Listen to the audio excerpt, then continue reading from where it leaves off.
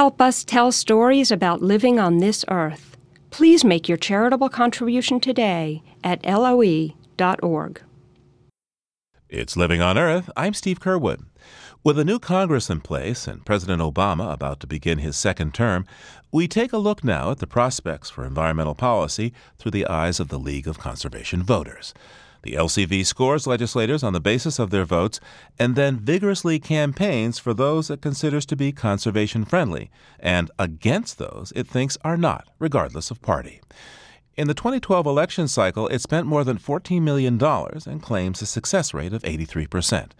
LCV's president is Gene Karpinski. 2012 was an incredibly important election year. In fact, it was our most successful election cycle in the history of the more than 40 years of the League of Conservation Voters.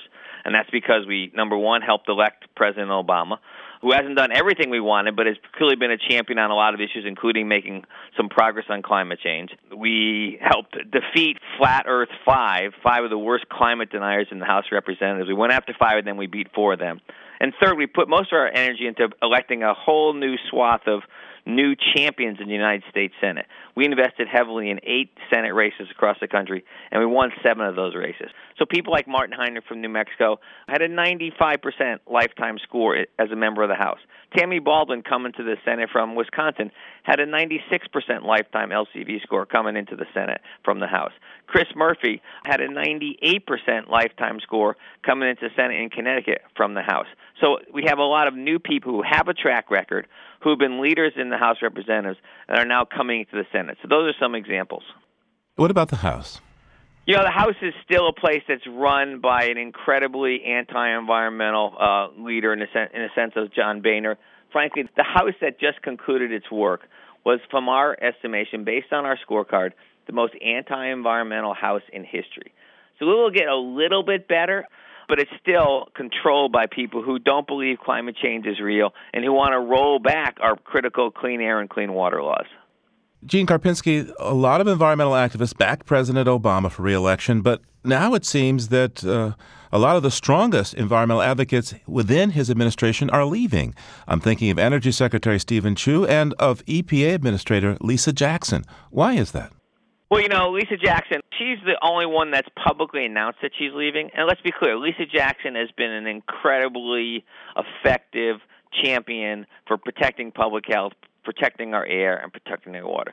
I think it probably was challenging for her because far too many times the most anti-environmental House of Representatives in history would call her up for ridiculous hearings before the so-called House Science Committee and the House Energy and Commerce Committee, really questioning the validity of what the EPA does. What about her relations with her boss, though? President Obama pulled her back on the ozone rules that she wanted to move forward. And the word on the street is that President Obama won't commit to blocking the XL pipeline and that Lisa Jackson had to walk on that basis as a matter of conscience. It's clear that no EPA administrator gets everything they want when they're working for any administration, quite frankly. But I think, on balance, there's no doubt that almost all of Lisa Jackson's most important initiatives, administrative initiatives, went into effect.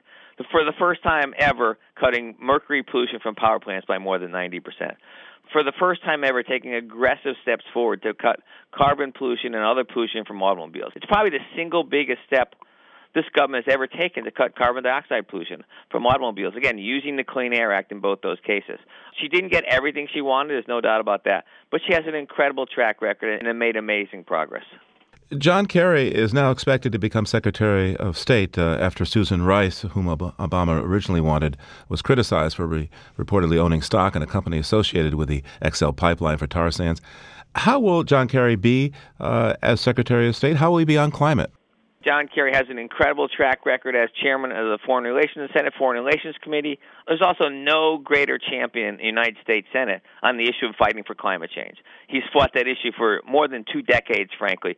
Is a leader, is a visionary. He knows what needs to get done. It's a difficult challenge internationally to make progress on that issue, but no one knows these issues better than Senator Kerry, and he has great relationships with foreign leaders across the world, and we're looking forward to that new leadership. And what's going to happen over at the Department of Interior? Ken Salazar has been Secretary of Interior the last 4 years. There's been no announcement yet. Why do you think that is? At the moment, every indication is that Salazar will be there for a while. I think he's proud of a lot of the things that he's done. He's got a lot of important work to do. Just take one example in Interior. In the last year in particular, they finally started to use what's called the Antiquities Act to use, again, existing authority to create new monuments across the country. And there's a lot more opportunities here to do that in a second term without having to legislate. One of the most important lessons, I think, of the next 4 years is it's not likely that the Congress is going to pass many, if any, major initiatives to make progress when it comes to, cutting carbon pollution, strengthening the Clean Air Act and the Clean Water Act. But the executive branch, using its existing authority, whether it's the Antiquities Act and the Interior Department or the Clean Air and Clean Water Act at EPA, they can make incredible progress. That's what Bill Clinton did in his second term, and that's what President Obama can do in his second term. How willing do you think he is to do that? For example, when he went to the New York area after Superstorm Sandy, the words climate change didn't pass the president's lips, although, of course, they came out of the mouth of Michael Bloomberg. Several times, Steve, since the election, as the president has articulated his top three priorities that he wants to get done in the next Congress, climate change has been one of those three. That was a recent interview. He mentioned in his speech right after the bill passed the House to address the fiscal cliff. So we're confident that he understands the problem. Now we need to make clear, here's the particular solutions that are going to enable us to make progress. And those solutions are elevating debate by using the bully pulpit, cutting carbon pollution from power plants, and rejecting the Keystone Pipeline. Those are the three specific things he should do to make the most progress on climate change that takes no act of Congress. These are things he can do using his own authority to make huge, significant progress. Gene Karpinski is president of the League of Conservation Voters. Thank you so much, Gene. Great to talk to you, Steve. Keep up the great work.